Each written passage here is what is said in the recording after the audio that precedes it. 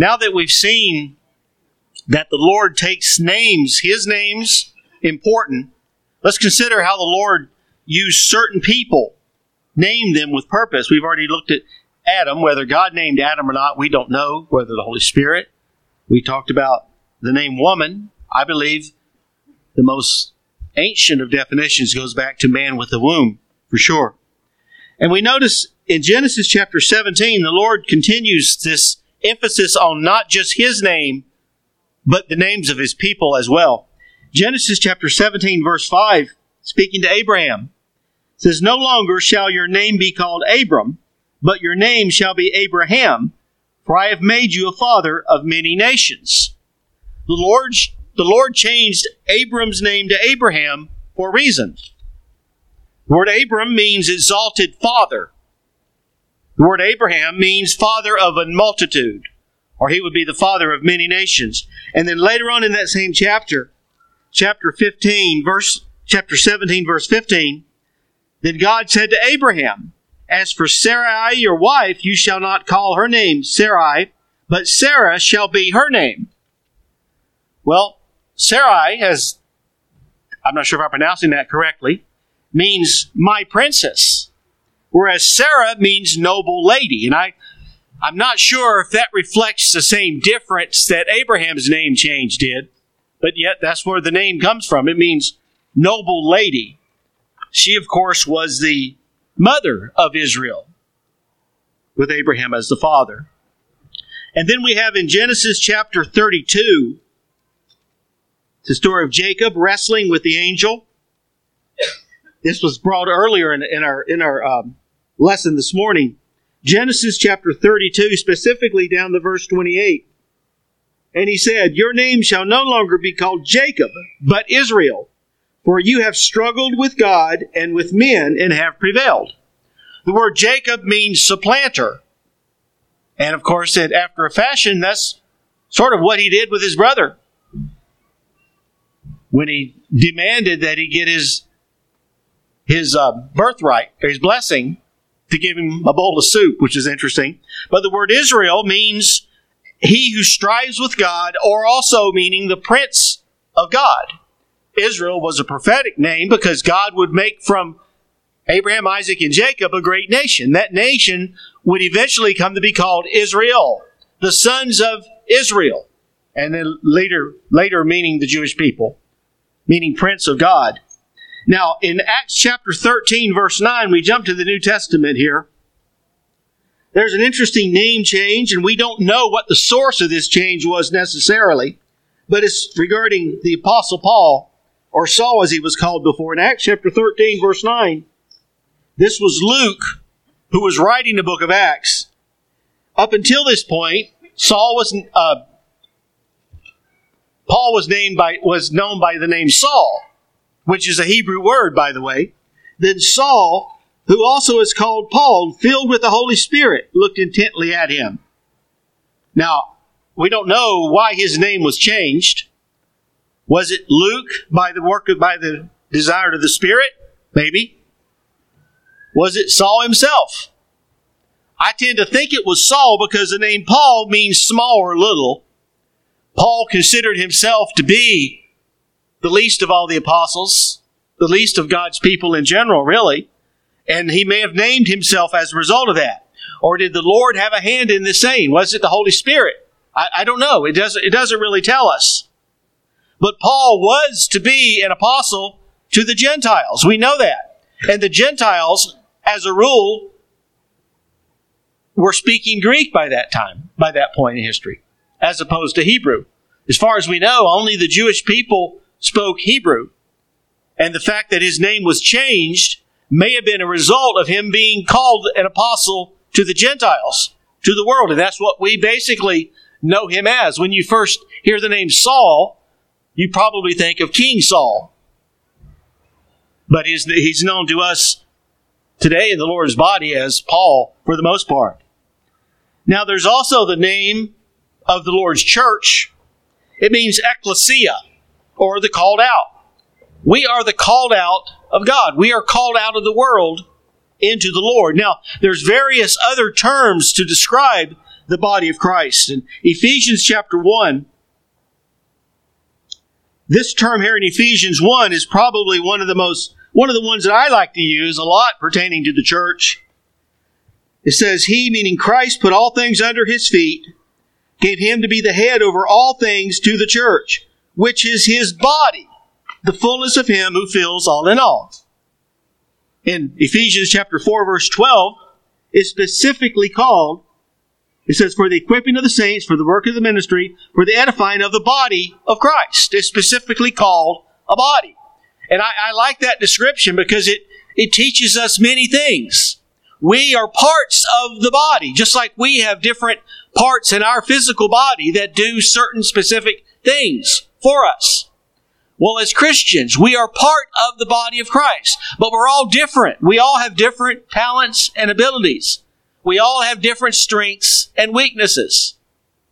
There are some things that the big toe does, the little toe can't do, as we call it, the little toe. But yet, I've heard there's a whole lot of things you can't do without your little toe very well. So it's interesting how our body works together, just like the body of Christ. And there's another name used in 1 Corinthians chapter 1, verse 2. This is the most common term pertaining to the Lord's church. To the church of God, which is at Corinth, to those who are sanctified in Christ Jesus, called to be saints, with all who in every place call on the name of Jesus Christ, our Lord, both theirs and ours. We referred to this earlier as they called on the name of the Lord, but here it's called the church of God. Now we know we can use the term God there because Paul explains in Acts 20 and 28, the church of God which He purchased with His own blood. That teaches us God, Elohim, is talking specifically there referring to Jesus. Jesus purchased the church with His own blood. The Father didn't purchase the church with His blood. Jesus did. And of course, there's a term used in Romans 16 and 16 in 1 Corinthians, the churches of Christ. I believe all these terms are these are simply descriptive terms of the body of Christ, pertaining to who it belongs to. It's called the church of the firstborn. Hebrews chapter 12, verse 22 through 23. And all these do is describe who the church belongs to.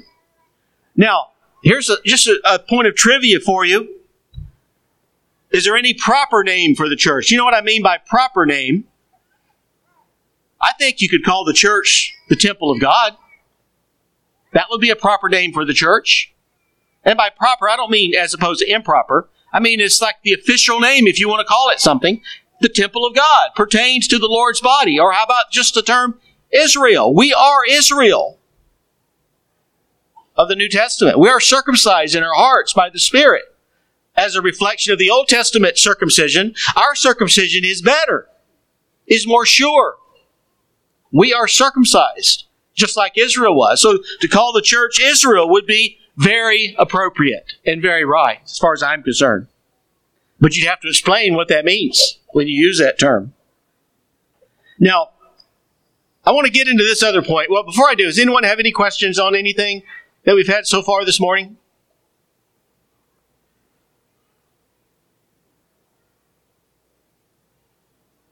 Okay, we're going to change gears just a little bit here. I want to talk about how God knows His people and their names. Exodus chapter 33. We start in Exodus as we have much of our lesson. Verse 12.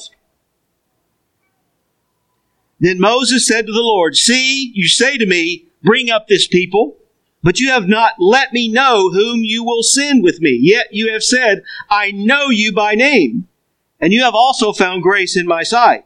Now therefore I pray, if I have found grace in your sight, show me now your way, that I may know you, and that I may find grace in your sight. And consider that this nation is your people. The Lord did not just know Moses. I believe there's something added when He says, I know you by name. In other words, His attention, the Lord's attention, was on Moses at this time. The Lord called him Moses at the burning bush through the angel that spoke to him there. He knew his name. He knew him by name. Now, turn to the New Testament for a moment. Matthew chapter 7. I was asked to address this passage and how it pertains to the knowledge of God. Matthew chapter 7, beginning with verse 21. Jesus says, Now not everyone who says to me, Lord, Lord, shall enter the kingdom of heaven, but he who does the will of my Father in heaven.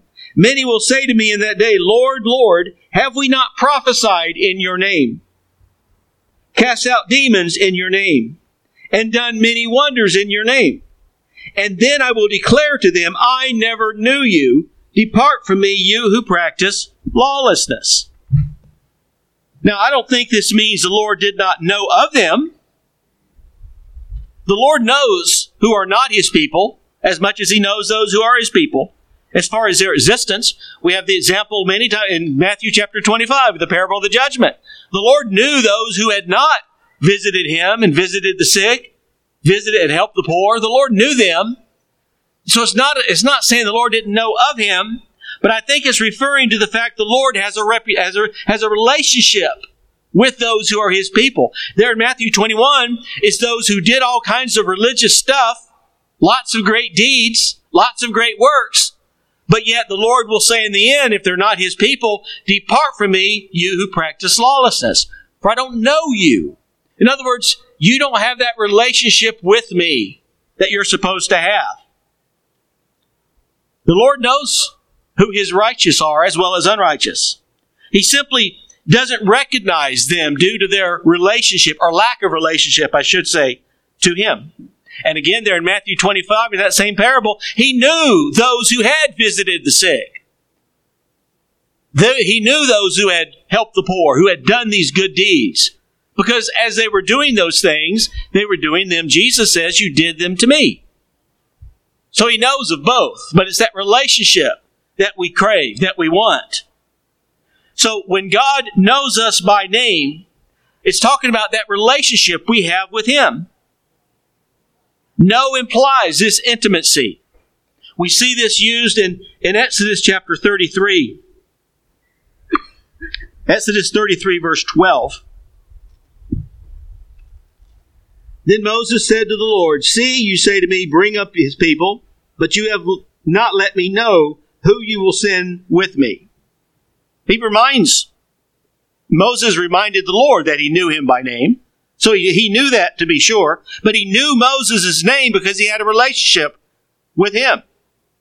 And so the Scriptures uses the word know or knew sometimes to refer to the sexual relationships of a man, of husband and a wife.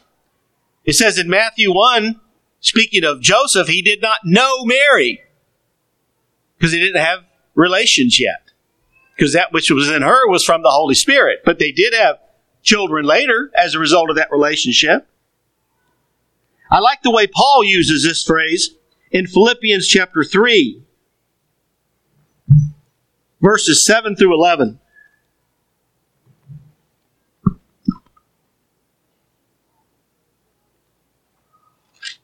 Got to find the right one here. Philippians 3:7. But what things were gained to me, these I have counted loss for Christ. Yet indeed I also count all things loss for the excellence of the knowledge of Christ Jesus my Lord, for whom I have suffered the loss of all things, and count them as rubbish, that I may gain Christ and be found in Him, not having my own righteousness which is from the law, but that which is through faith in Christ, the righteousness which is from God by faith, that I may know Him and the power of His resurrection, and the fellowship of His sufferings, being conformed to His death, if by any means I may attain to the resurrection from the dead. I like that phrase, that I may know Him. He's talking about that special relationship that Paul wanted, that Paul craved. Thanks to Christ, he could have that. And I think the same thing pertains to us today. This is what we desire as Christians, or what we should desire, that we may know Him and the power of His resurrection. This is what I think we're referring to in the word know here. According to Barnes' notes, the word knows means that I may be fully acquainted with His nature, His character, His work, and His salvation, which He has provided for us. Now, if you think about it, this particular theme this week, the goal of this is so that we may be fully acquainted, or as much acquainted as our as our living in the flesh can be. This is what hopefully will be a result of these lessons, that we might truly have a relationship with God, that we're aware of Him in a much better, surer way. I've already had 2 comments based on the first lesson where brethren saw something in passages they never really thought about before. How do you think it feels to be assigned the topic? I learned a lot of stuff I'd never thought about before. I'm finding that to be the case more and more, and I think that's why God's Word is written like it is, so that we could, now I better understand, or I can appreciate what the Lord is trying to teach me. And that's something that makes the Word of God so special, as opposed to other books, like The Lord of the Rings, for instance. I love The Lord of the Rings, and I can tell you probably everything about that book, because I've read it a dozen times since I was a teenager. But that book's limited. God's Word is not limited. We learn new things all the time. And it's all for the goal of having a better appreciation of who God is. So we go back to that Psalm 103, 6 through 10 again, for the theme, for the whole meeting. Each of these characteristics are applied to us as individuals. But unless we know God like God wants, we'll never receive them, whether it's judgment, justice, mercy, or grace. Anybody have any questions or comments?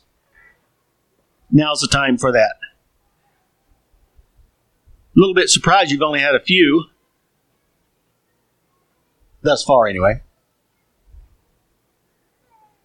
Just wave your hand, because maybe there's not. Okay.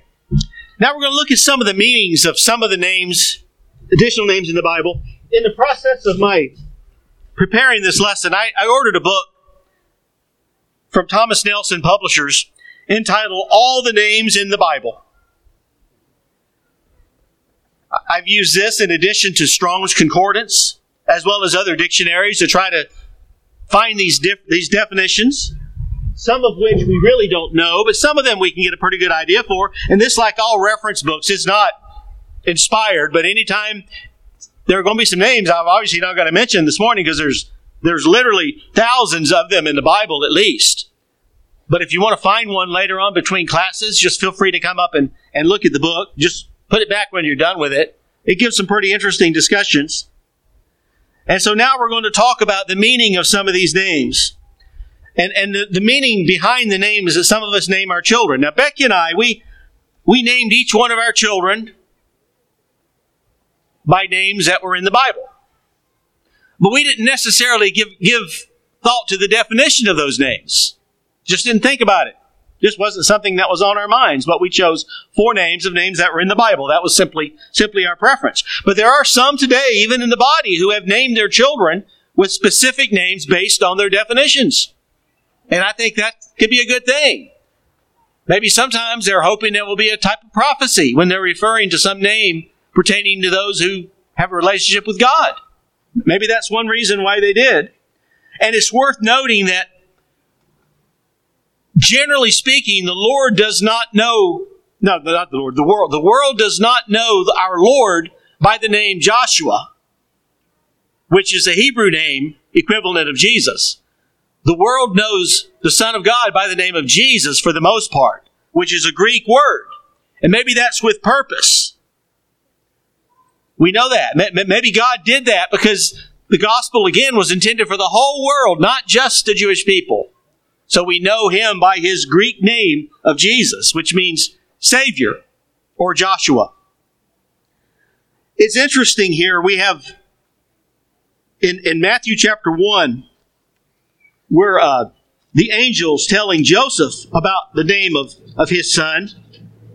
Matthew chapter 1, verses 20 and 21. It says, "But while he thought about these things, behold, an angel of the Lord appeared to him in a dream, saying, Joseph, son of David, do not be afraid to take to you Mary, your wife, for that which is conceived in her is of the Holy Spirit. And she will bring forth a son, and you shall call his name Jesus, for he will save his people from their sins." The indication to me is this was God telling Joseph what they should name the child that Mary was going to have. she would call his name Jesus as Savior of the world. So the name Jesus Christ means Savior anointed. The word Christ means the anointed one. Jesus Christ means Savior anointed.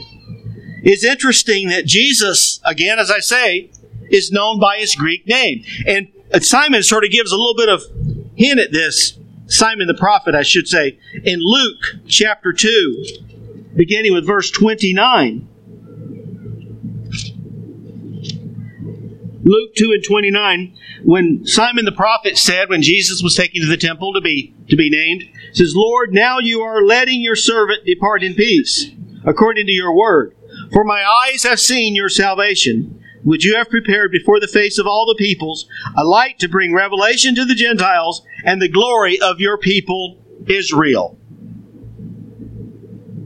Simon knew, possibly only by inspiration, although we don't know that for sure, the Old Testament scriptures prophesied about the gospel being preached to the Gentiles. Well, the prophet Simon emphasizes that here when Jesus was brought to be circumcised. Jesus changed Simon Peter's name to Peter in Mark chapter 3, verse 16. The name Simon means God hears. The name Peter means small rock. And maybe one of the primary reasons for that name change was to use there in Matthew 16 when Jesus is teaching, you are Peter, but on this rock, on this big rock of my identity, I will build the church. Jesus was not referring to building the church on the foundation of Peter, though there are many that say that, but he was referring to his identity as the Son of God. That's what the church was built on. Now we go back to the Old Testament, and you see some of these names seem to have what I would call random definitions, and some seem to be with purpose. Going clear back to Enoch, the name Enoch means dedicated. The name Noah means rest or relief. Now whether that was some form of prophecy or whether, I don't know what the relationship was, but that's what it means. Moses, we know, means drawn out. You remember who named Moses? The daughter of Pharaoh. Why would she name him a name meaning drawn out? She drew him out of the water. That's where the name Moses came from. Of course, Joshua, we've already seen, means Savior. It means the Lord of our salvation as well. The name David means beloved. Beloved of God. Now here's one that's interesting. The name Jezebel means there is no prince. Now whether that's an allusion to her refusing God's authority or not, I don't know that, but that's what the name means. The name Isaiah means the Lord has saved. And this next one you might get a chuckle from. My wife and I did. The name Rebecca means a noose, or as a young maiden would attract a man with her beauty, which is exactly what she did. I found that to be interesting. Of course, I wasn't assigned this topic until after her parents passed on. I'd like to know if they did that on purpose. I don't know. But that's what the name means anyway. The name Ezekiel means God will strengthen, or God gives strength. The name Daniel, which is interesting, means God is my judge. But Daniel, like his three friends, as we call them, they all had Chaldean names. The Assyrians wanted to change the name of their captives so that they would be more easy to assimilate into their own culture. Daniel's name was changed to Belshazzar, which is a Chaldean name. This is what they wrote and they spoke back then. Means Lord of the Straiten's treasure. But then we have the other friends, Shadrach, who we know the other three by their Chaldean names for the most part. Shadrach means command of the god Aku.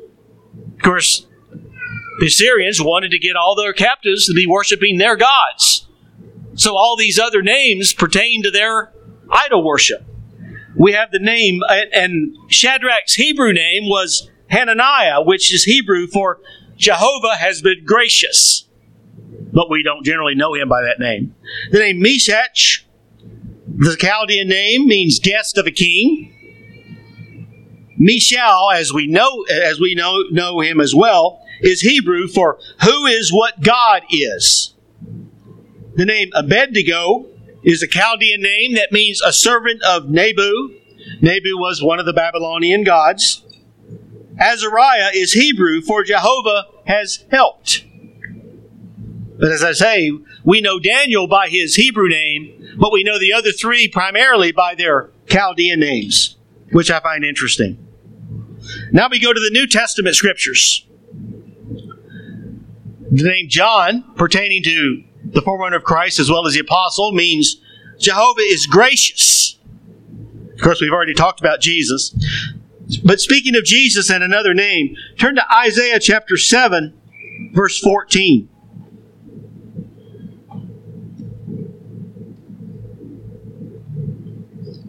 This was a prophecy of Christ, the same one that the angel quoted there in Matthew 1, speaking to Joseph. Isaiah chapter 7, verse 14. Behold, it says, Therefore the Lord himself will give you a sign. Behold, the virgin shall conceive and bear a son, and shall call his name Emmanuel. Of course, Jesus has many names, and one of the names is Emmanuel, which means God with us. God is with us. So Jesus is rightly called Emmanuel. He was, and he is, continues to be God with us. We've already looked at Simon Peter. Now this is sort of a funny one. Andrew, the name of Andrew means manly. Anybody remember a character on television that was popular back in the 70s named Manly? Wasn't that the name of Mary Ingle's husband? Laura Ingle. That was her husband named Manly, wasn't it? I find that interesting. We have James, known as the son of Zebedee. His name was Supplanter. And I did not look this up, but I wonder if James is a Gentile version of Jacob, which also means supplanter. I didn't even think about that until just now. Now, of course, Jesus gave to James and John, two of his apostles, the name Boanerges, however you want to pronounce that, which means sons of thunder, which I think implies maybe they had a quick temper. Maybe they did a lot of yelling. I don't know where exactly they got that name, but that's what they were called. Sons of thunder. Maybe it pertained to some little friction that they may have caused or been a part of. We have the name Philip, means lover of horses. The name Bartholomew means son of Ptolemy. The name Thomas means twin. The name Matthew means gift of the Lord. The name James, supplant, I've already read that. There's Thaddeus, also known as Lebbeus Thaddeus, means large-hearted or courageous. Simon means God hears, and the name of Judas means praise, which is interesting. Judas being the one that betrayed Jesus. We have the name of Mary, as far as I know, all the Marys in the New Testament, which means their rebellion, which was not related to the Marys that I'm familiar with. The name Martha means lady or mistress. The name Lazarus means God has helped. We've already made mention of Saul and Paul, meaning ask of God, or Paul being small or little. The name Mark means Jehovah is a gracious giver and a defense. And there's one more I want to talk about here. Turn, if you would, to Luke chapter 1, beginning with verse 3, where Luke's giving a preamble of his gospel of Christ when he says, It seemed good to me also, having had perfect understanding of all things from the very first, to write to you an orderly account, most excellent Theophilus, that you may know the certainty of those things in which you were instructed. The word Theophilus means lover of God, or God lover. Now, I don't know whether Luke was writing to an individual named Theophilus, or if he's writing to anyone who loves God. I don't know which one. I tend to think possibly the latter, but there's really no way of knowing that. But if you remember also, he starts out his book of Acts, written to the same name. Acts chapter 1, verse 1. The former account meaning, I believe, the Gospel of Luke, I made, O Theophilus, of all that Jesus began to do and teach. So he addresses both books to the same individual or the same group of people.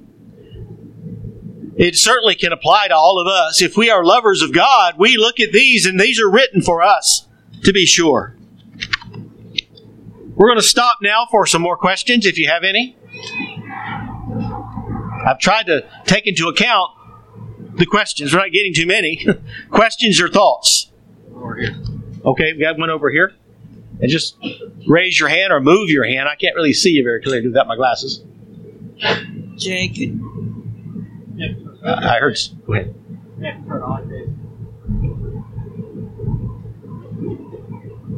Jake. Test. Nope. Jake, can you go through those names real quickly again? I can't hear I kept her. up with you till you got to Philip. I could not hear her. She has to.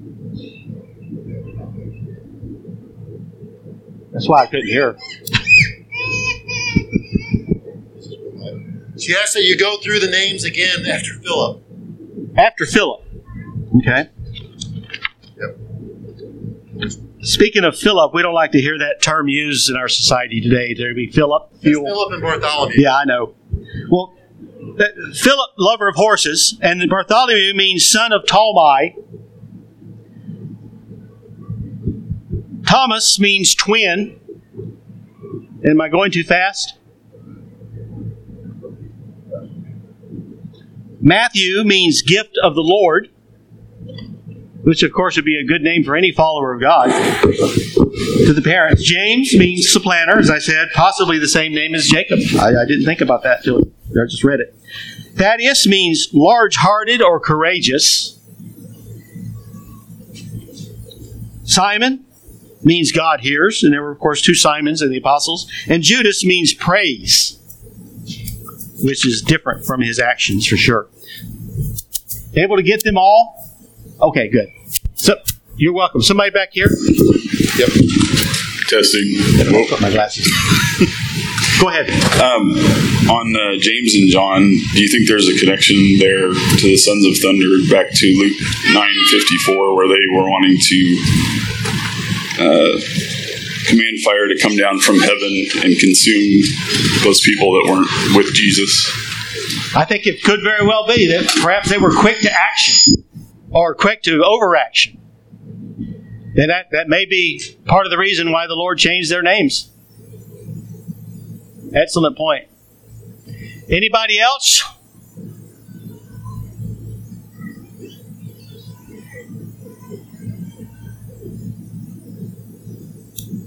Well, we're going to go on then. Ever since I had my LASIK surgery, I have to take my glasses off to read more easily. I can read with them on, but it's clearer when I have my glasses off. It's not like it was before my surgery. Remember, I had those Coke bottle lenses for eyeglasses. So I'm very thankful for the surgery.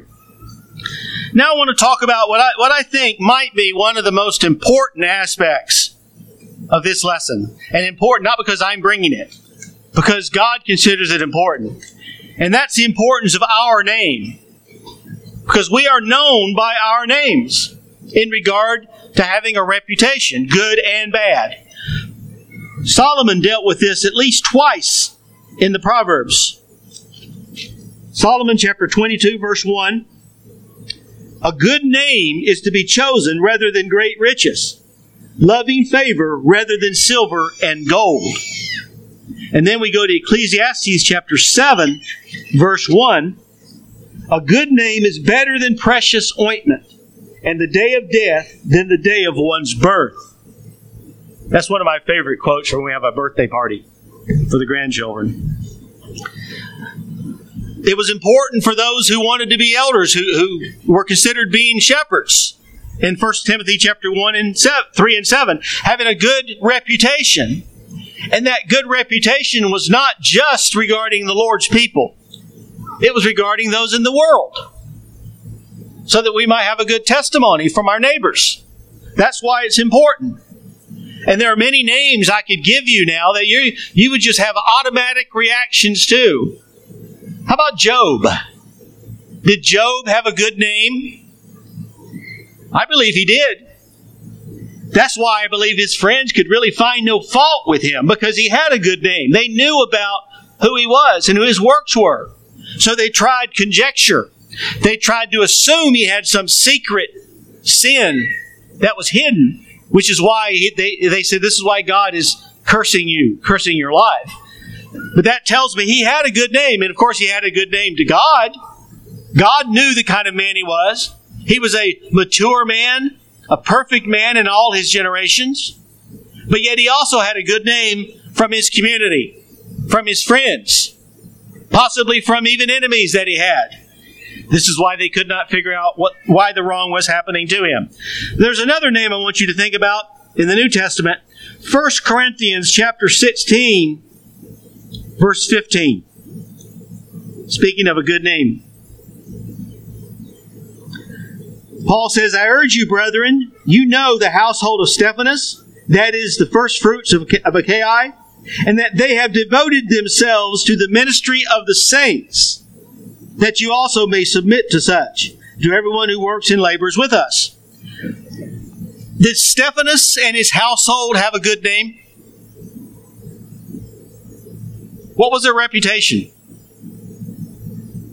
As serving the saints. They were servants of the Lord. And interesting enough, the name Stephanas means crowned. And so they had a reputation for that. How good is it for us to be known as being a servant of the Lord? And I'm not simply talking about elders or evangelists. I'm talking about just brothers and sisters, Christians and saints. And this is why this is one of the most important points in this lesson, because something must precede us having a good name, and that's our life, our actions. Now, the Bible is filled with examples upon example of saints whose names were known for good or for bad. If I name the name Abel to you, what do you think about? You think about a righteous man who died as a result of giving God a sacrifice that God required. He had faith. That's what you think about. He was a man of faith. Now, interesting enough, the name Abel means breath or vapor, which is what the name Spirit means, breath or vapor. But then we have the name Cain. What do you think about when you hear the name Cain? You think about a man who slew his brother because God did not receive Cain's sacrifice. And he was angry. And he killed his brother as a result. That's his name. That's what we remember Cain for. We've already talked about Moses and David. And there's another name here in Luke chapter 1, verses 5 through 7. You know, have you ever considered the Lord chose the parents of His Son and of the forerunner of His Son very carefully and well? They were not chosen at random. They were chosen for a reason. And this is why John's parents were chosen to raise up John the Baptist. Chapter 1 of Luke, verse 1. There was in the days of Herod, the king of Judea, a certain priest named Zacharias, of the division of Abijah. His wife was of the daughters of Aaron, and her name was Elizabeth. And they were both righteous before God, walking in the commandments and ordinances of the Lord blameless. So what kind of name did they have? Well, certainly to the Holy Spirit and to Luke, they had names that were righteous before God. God knew them. But they also, I'm certain, were known for that by those around them. They were known for that, to be sure. The name Zacharias means remembered of Jehovah. The name Elizabeth means God is my oath. Both those names are very appropriate, I think. There's the name Nathaniel in John 1 and 47, which means given of God. Jesus referred to Nathaniel as a man in whom there is no guile. Given of God. Now here's interesting. We have the names Ananias and Sapphira. If I mention their names to you, instantly you know what I'm talking about, don't you? They had a name for what? Probably at least greed and hypocrisy. They were Christians. But yet, they wanted to appear like all their brethren who were selling land and giving the money to the church, to the apostles. But yet, they tried to lie about it. Well, the name Ananias means Jehovah is gracious, and Sapphira means beautiful. There's the name of Dorcas in Acts chapter 9, verse 36, which means, interesting enough, a gazelle. And then what kind of a name? Well, I forgot to mention. What do you think about when I mention the name Dorcas? What's the first thing you think about? I think about her good deeds. Her making cloaks for widows, for those in need. That's what a great name she had. She was known for that name. Not for the definition of the name, but for her life. And then consider Acts chapter 10, a man that we have talked about a lot, I'm sure, in various lessons. Verse 1. There was a certain man in Caesarea called Cornelius, a centurion of what was called the Italian regiment, a devout man, and one who feared God with all his household, who gave alms generously to the people and prayed to God always. So, what was the name of Cornelius known to by God? A lot. A devout man, a good man, a worshiper of God. He was not a proselyte. He wasn't converted to Judaism, but he did worship the God of the Jews. He was one of the Gentiles who did by nature the things in the law without the law. And I'm pretty sure his neighbors, his fellows, knew who he was. They knew the kind of man that he was, for sure. That was his name. That's what he was known for. So now we have to ask the question, what is your name known for? What are you known for? When someone hears your name, what do they think about? Now, this is probably something that you cannot answer sincerely by yourself, because you have a tendency, as we all do, to overlook our faults, to overlook what we see in the mirror and try to see what we want to see. But this is an answer, this is a question that our friends and our neighbors and our brothers and our sisters can answer, to be sure. Now, don't get me wrong, there is a place for self-examination. Paul told the Corinthian brethren to examine themselves as to whether they are in the faith or not. So it's good to examine ourselves. But this kind of an answer really needs to come from those who know you. What do they say of you? You might be surprised at some of the answers. You might be shocked. And in a crowd this size, you might even be ashamed. But yet, they're the ones that see our life. They see who we really are. This is a side note. This is one of the blessings with being in one another's homes at various opportunities, whether it's when the body meets there for a Bible study or their Lord's Day assembly, or they just meet as friends. When you're in your own home, you're yourself for the most part. So people will see you as you really are, a lot of times as a result of being in your home, to be sure. You know, if you think about it, your name or your reputation, as we're using it as, is the one thing in life you have total control of. Now, there are exceptions for those who have mental and physical disabilities, for sure. But for the most part, it's the one thing that we totally control. Because it's about our actions and our thoughts and our attitudes. There are many names here. If I were to name you by name, that would bring up certain thoughts in people's minds, to be sure. I think about names of those past saints over the generations that we've known. Go to the early days of this Campout. I could name you names and certain things would come to your mind. And for the most part, we're talking about good things. They were known for their blank, fill in the blank. For the sake of embarrassing anyone, I'm not going to do that, but think about that. So, it's good to think about what others think of you. Sometimes you may have to ask. And hopefully they'll be honest with love, to be sure. Now, another question I have is, when is a good time to work on your name? As soon as you recognize it. As soon as you recognize the need. As a matter of fact, it could be argued the later you wait, the harder it is. If you've lived your life in a manner that gives you a bad name, the longer you do that, the harder it is to live that out, to get out from under that. So obviously, as early as possible, when we first hear about the Lord and His gospel. Now, how does one develop a good name? Well, consider those names that we brought to our mind who had good names. Household of Stephanus. How was their name developed? They were not known as the servants of saints when they were baptized. It took some time. And they probably began working on that immediately. I love the example of Lydia when she was baptized. One of her first things to do, unless there's other stuff that we don't have written, was to invite Paul and Silas to her house. And that's one thing she was known for, was her hospitality.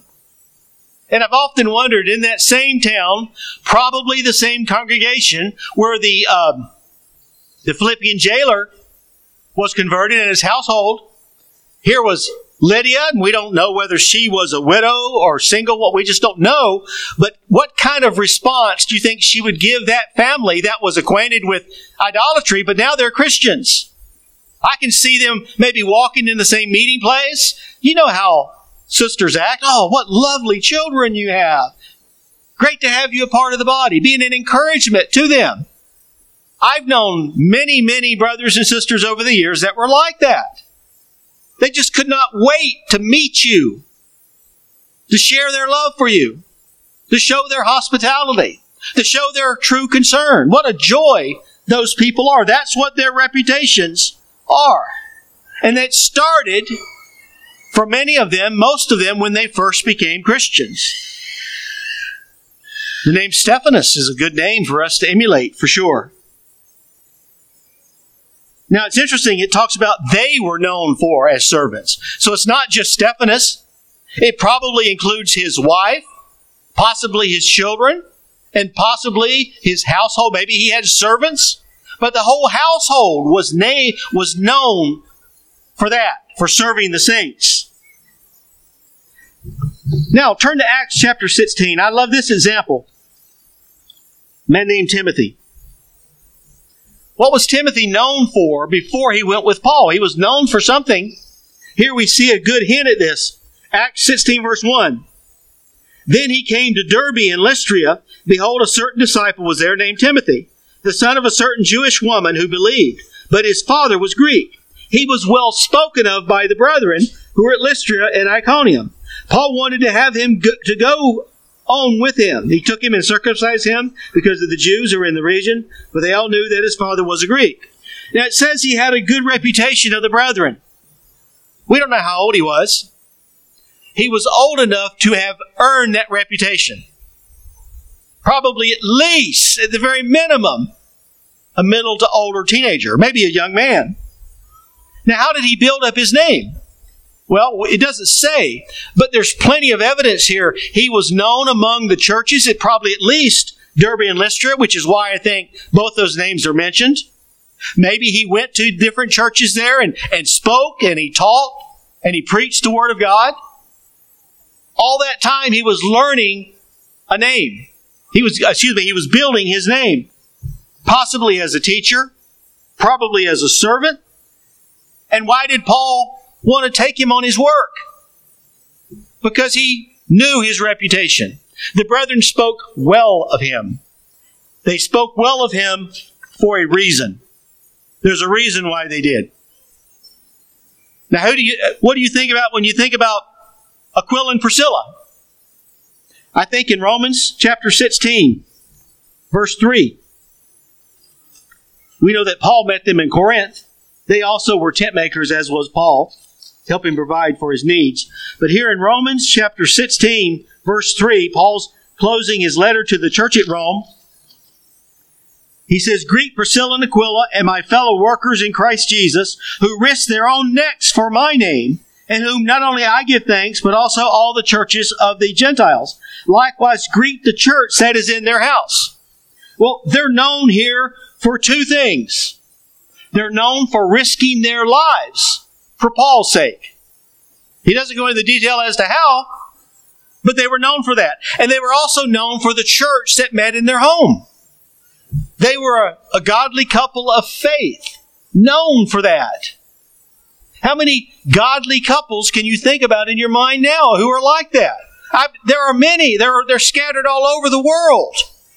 At least the places I've been. They're certainly here in the United States. Godly couples who have a reputation for being hospitable, being lovers of good things, but perhaps being leaders in the body of Christ. That's what they're known for. Something else that Priscilla and Aquila were known for in Acts chapter 18 was they took a man who was mighty in the Scriptures, but all he knew was the baptism of John, and they preached the Word of God to him, and they helped him understand that John was a forerunner of the Christ who did come and who did die on the cross, who did become Savior of the world. And as a result of that, Apollos became a follower of Christ. Now, another question is, what does it require to build a good name? It requires a humble spirit. Because we don't want a good name because of what we want brethren to think highly of us. We want brethren to think about God. As Paul says, be followers of me as I follow Christ. That's what our emphasis should always be. I was talking with a brother earlier in our break. He pointed out something that I think is right in the Scriptures. Jesus always referred to people to His Father. When they tried to praise Him, He always referred to people to God, His Father, for sure. That showed His humble spirit. We must have a love for the body to have a good name. This is one of the many lessons I learned from our brother Bill Hensley many years ago. He said an evangelist has to love the church in order to serve the church. That's one of the many lessons that have gone down I've learned over the years that I've tried to apply. You have to love the church, and not just as an evangelist, as a Christian. Like the household of Stephanas. I guarantee you they love the body of Christ. That's what it takes to have a good name. It takes a desire to serve. And with that, a desire to work. And sometimes it takes a willingness to be inconvenienced. Because things happen at bad times. That's simply part of life. And going along with loving the body, if you want a good name in the Lord, you need to prioritize the Lord's kingdom. Brethren in the world need to see that you think it's important, that you value it as important. And you show that by your works, by your spirit, by your activity, by your participation in all aspects of the church. For the men regarding the public meetings, but also for the sisters who work and serve the church. I remember there are many saints. I remember back in the 80s when I was just a little evangelist living in Des Moines. I met so many godly people. I'd never been around that many good people before. The first church I was acquainted with in Pond Creek, Tennessee was a very small congregation. And that's not to belittle their faith either. They had a lot of faith and they still do. But I am so thankful I've had a chance to be met and influenced by God's people all over this nation, as well as in the Philippines and in Spain that I've been. Now, it's interesting when you think about it, about the percentage of people in this class that already have a good name. You've already have it established. And so I'm going to emphasize this for the younger people. They need to start working on their good name as young people.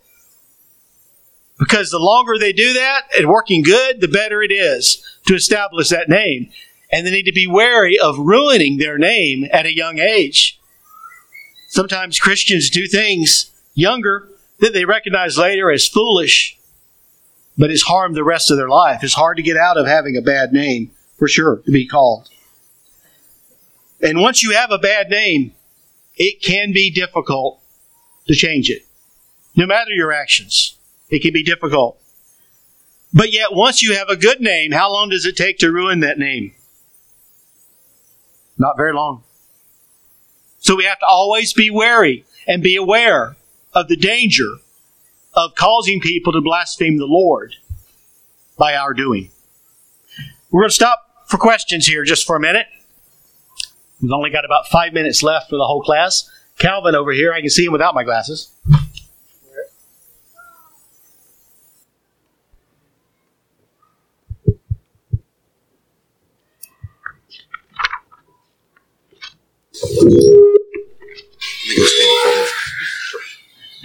You were talking. You were talking earlier about the names for the church, so I'm a little late on this, but in Acts 25 and 26, it is referred to, I think, as the way. Mm-hmm. It is capitalized. Yes. And so Felix, Festus, and Agrippa were aware of a group of people known as the way, and we have no way of knowing why that didn't go on. The only thing I can think of is it didn't include the name of Christ to give him primary glory. Yeah. But it's interesting that I've always thought about that, the way. And that may be from Jesus' statement, I am the way, the truth, and the life. Maybe they were called that because of that, for sure. One more comment at the most, then we're going to close this. Because I got a whole 7 pages of notes left. We're going to continue here. I was asked to address this new name in Isaiah chapter 62. I'm going to try to get through this as quickly as I can here. Isaiah chapter 62, verse 2. The Gentiles shall see your righteousness, and all kings your glory. You shall be called by a new name, which the mouth of the Lord will name. Now, some think that name may have been referring to the church as Christians. They were first called Christians at Antioch, and the word Christians was at first used as a type of a slur, which is also, I think, where the name Jew came from. I don't know if that's the name we're talking about here, but the name that was referred to earlier from Revelation 2 and 17 and 3 and 12, to him that overcomes, I think refers to saints who have already died, will get a new name that only they will know. If Isaiah 62 and 2 is referring to that, that means we don't know that name yet. If that's referring to the same one, it may be referring to Christians, but the ones in the Revelation letter is referring to those that overcome the world after they have probably died. I got a lot of definitions here. I'm not going to get to this. It's already mentioned yesterday in a great lesson. If we think about who accompanied Paul in his first journey, we don't generally think about the name Joseph. We think about the name Barnabas. Barnabas was known, as it was said earlier, as an encourager. And Barnabas did many things to prove that. He was called that by the apostles, apparently, in Acts chapter 4, verse 36, known as the son of encouragement. Names are also important because I think it's good to know our brethren's names for a lot of reasons. But when you pray for brethren, don't you use their names generally? Hopefully, if somebody says, just pray for that evangelist out in Arizona. Hopefully you pray for Jay. Hopefully you know my name. I think it's good that we know each other's names. We remember these names in our prayers. And I want to quote from a song that come from a television show that I had problems. This isn't related to the show, though. Think of this song in related to the church. Making your way in the world today takes everything you've got. Taking a break from all your worries sure would help a lot. Wouldn't you like to get away? Sometimes you want to go where everybody knows your name. What a great passage regarding the church.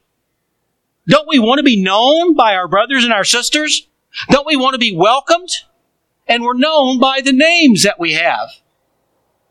I like to do business with companies, preferably that are smaller, that know me by name. Hello, Mr. Graham. Although the guy who owns the motel in Santa Fe, he started calling me Reverend, and I wasn't going to have that. And then he called me Mr. Graham, and I said, well, just call me Jay, and I'll call you Tasha. So, he's Indian descent. And there's a lot more we can get into, but I'm going to close with a poem that was given to me by Catherine Manning, who got it from Betty Roton. This was a poem written by Adolph Davidson in 1913. She ransacked every novel and dictionary too, but nothing ever printed for her baby's name would do. She hunted appellations of present and the past, and this is what they christened him at last. Julian, Howard, Egbert, Ulysses, Victor, Paul, Argonon, Marcus, Cecil, Sylvester, George, McFall. But after all her trouble, she taken for his sake. His father called him Buster, and his schoolmates called him Jake. Thank you very much. I thought you'd get a kick out of that. I certainly did.